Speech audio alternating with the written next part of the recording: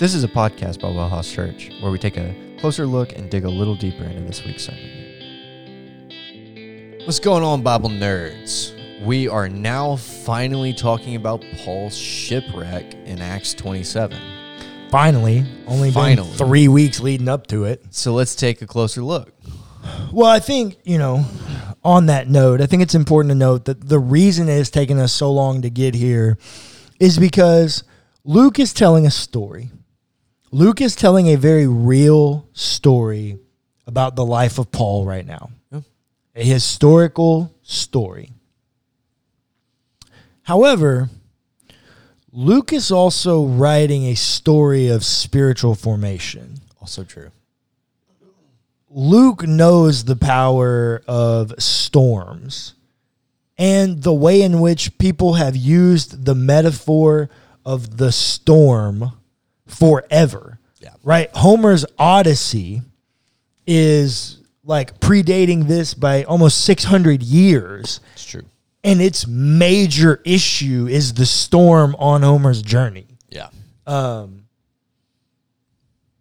Yeah, like the storms of life has been an age-old metaphor. Yeah. And so Luke is telling a story of the ways in which we should see ourselves interacting through storms and uncertainty and unknowns. And that's why he highlights certain speeches, right? Paul has we've seen Paul go through 2 weeks on this ship, and we only got to hear him say two things. You think because that's the only thing the dude said? No, it's because those are the things Luke chose to highlight when he told the story. Yeah. It's because this entire journey is about how to navigate life's storms. What truths Luke is trying to communicate to you about how to navigate and manage these storms. And now we finally arrive at the storm. And it's a biographical, like it's a historical retelling of the storm. You want to hear it? It's not that cool. But my man, Willie James Jennings, has given me some cool stuff and some cool thoughts that I want to talk to you about after we read this. Verse 39, 27:39. In the morning, they did not recognize the land, but they noticed a bay with a beach on which they planned to run the ship ashore if they could. So they cast off the anchors and left them in the sea. So what did you just hear? They threw the anchors off. And what does that mean? It means that they are just going wherever. They are at the mercies of the storm. Correct. We in it. It's here to stay. We in it to win it. It's going to do what it's going to do now. Mm-hmm. There's no turning back. Can't do nothing. We've seen them taking steps, preparing for this moment, offloading cargo, right? That's what you're doing. You're offloading cargo and you're dropping anchors to try to stay put, get out of the storm. You're trying to create less weight. We've seen them making moves toward this, and now here they go. Boom. We've cut them. We in it. Verse 40. So they cast off the anchors and left them in the sea. At the same time, they loosened the ropes that tied the steering oars, then hoisting the foresail to the wind, they made for the beach. But striking a reef, they ran the ship aground, the bow struck and remained immovable. But the stern was being broken up by the force of the waves. Seems like a very historical telling of how the ship crashed. How it became a shipwreck. Now, before I get to the next verse, let me remind you of what kind of ship we're talking about. No. We're talking about a ship where we've been told throughout this story that there's a centurion, some soldiers, a pilot of the ship, and the owner of the ship. Sure. and some prisoners. Paul and some people traveling with Paul and some other prisoner people. 6 categories of people. We've also been told that there are 276 people on this ship. Correct. We know it's made out of wood, has a sail, some oars, and anchors.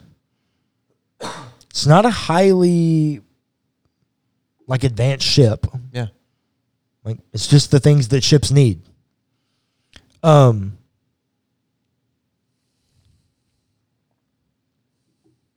What do you think of those 6 categories of people that I gave you? So two of them are just 2 people. Mm-hmm. The pilot, the owner, and I guess 3, the centurion. Now, some categories we don't know are how many soldiers and how many prisoners. Thoughts?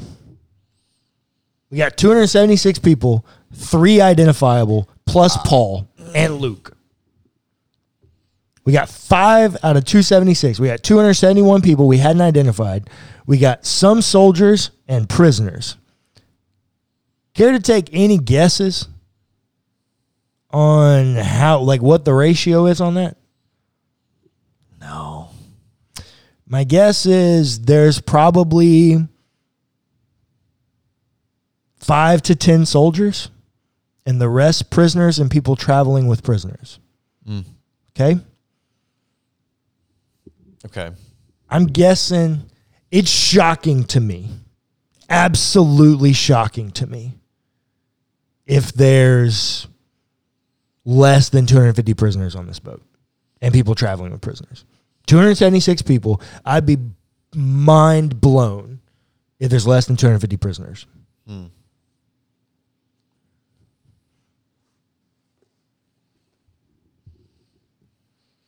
Verse 42. The soldiers' plan was to kill the prisoners so that none might swim away and escape.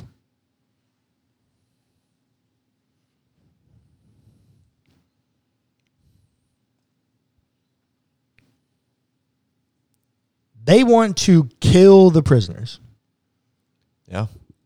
They are in the middle of a shipwreck, and their thought is to murder the prisoners. Yeah. Why? Why do you think that is? Because they took an oath, maybe one, to the emperor, right? And maybe some of that is following orders.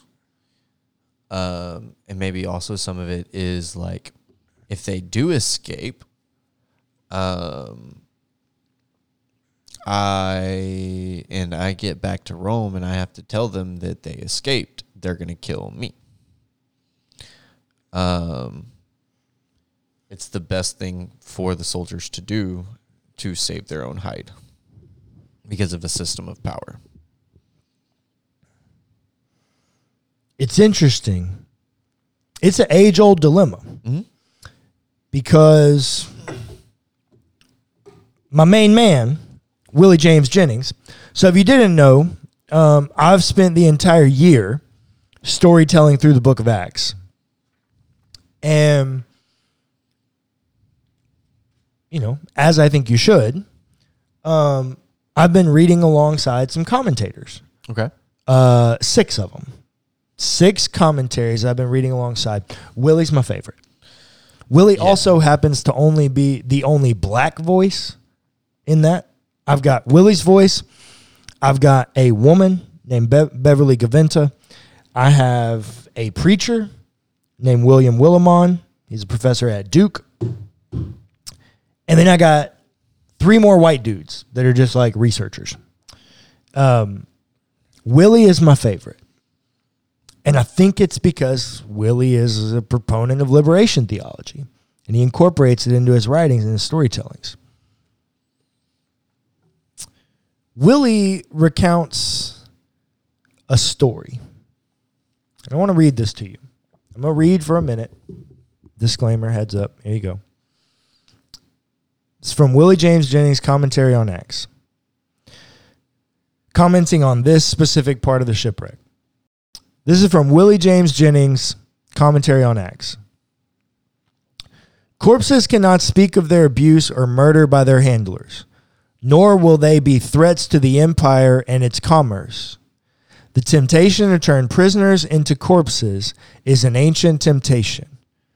This part of Luke's narrative echoes hauntingly throughout history to the tragic case of the slave ship Zong. At the close of the year 1781, a slave ship traveling from Africa to Black River in Jamaica was lost at sea and running low on water. The crew of that ship, hoping to survive by cutting their losses, threw overboard 132 Africans who were soon to be slaves.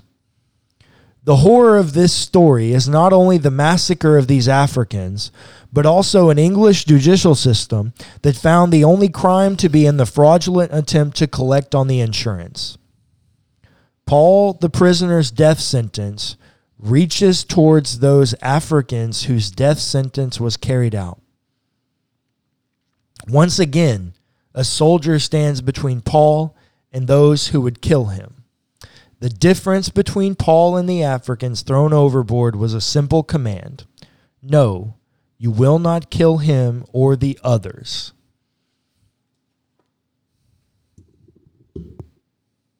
Verse 43. But the centurion, wishing to save Paul, kept them from carrying out their plan. They were ready to kill them, specifically to protect themselves, which is what you were communicating. Out of your fear is that the system at power will always protect itself. Yep. But one centurion said no. A centurion who we have watched as a character evolve, because we've seen him on the entire boat ride. We've seen Paul have a conversation with him weeks ago before they left harbor on this journey where Paul said no, and he trusted the advice of commerce. He trusted the advice of commerce. We now see him through a journey in which Paul has been speaking and teaching and talking about spiritual experiences with God and convincing the centurion to the point that last episode we saw them fixing to start unloading people in, like, we would call them dinghy boats. Like, you know, the little boats that you offload people in case of emergency. Seen the movie Titanic, right? Like those kind of boats. Last episode, they were going to bring those out and start trying to get people off the boat.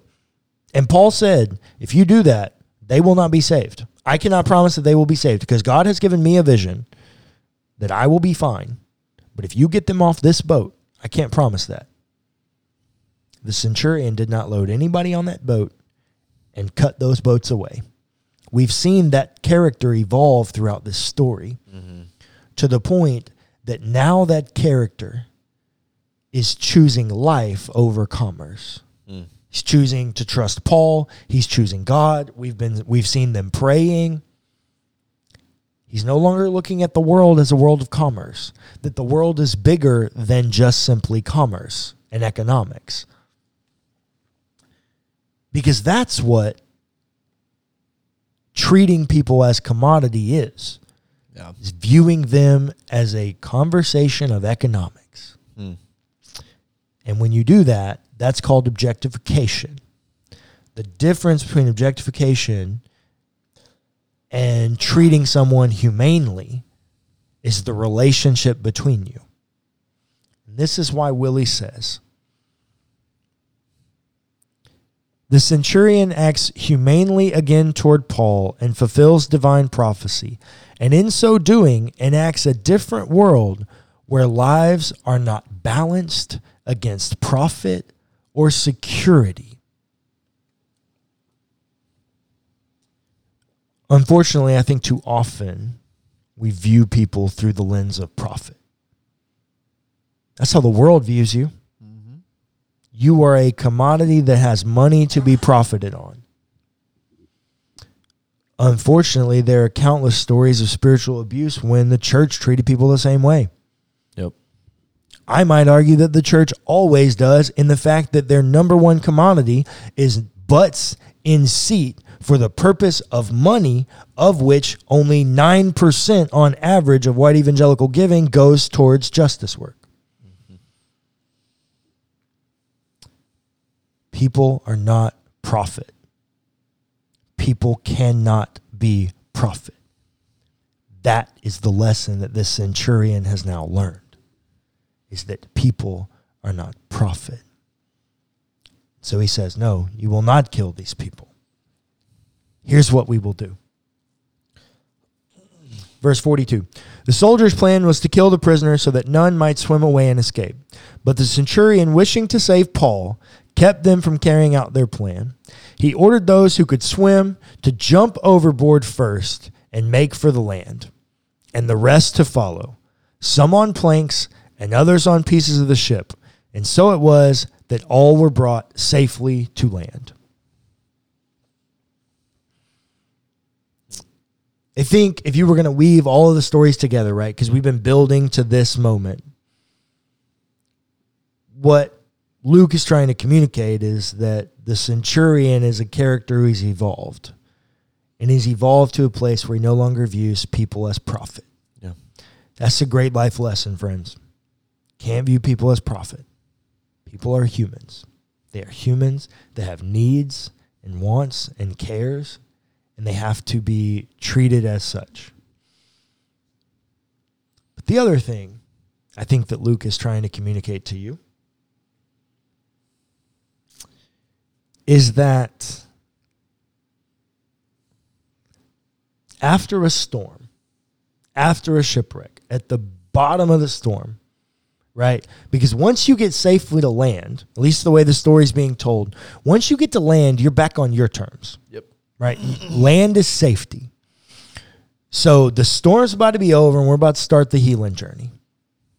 You just got to get to land, right? That's number one goal, is get to land.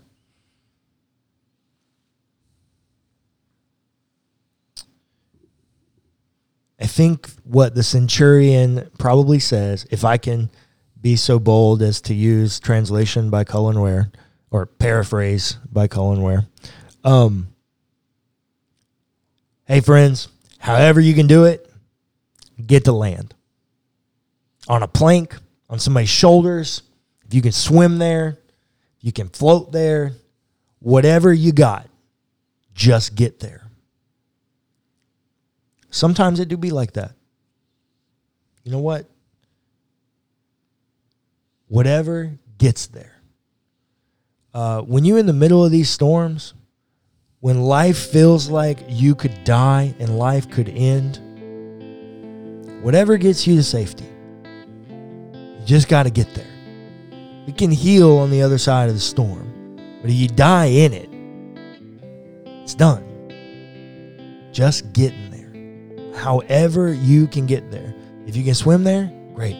You got to float on a plank, it's fine. You just got to get to safety.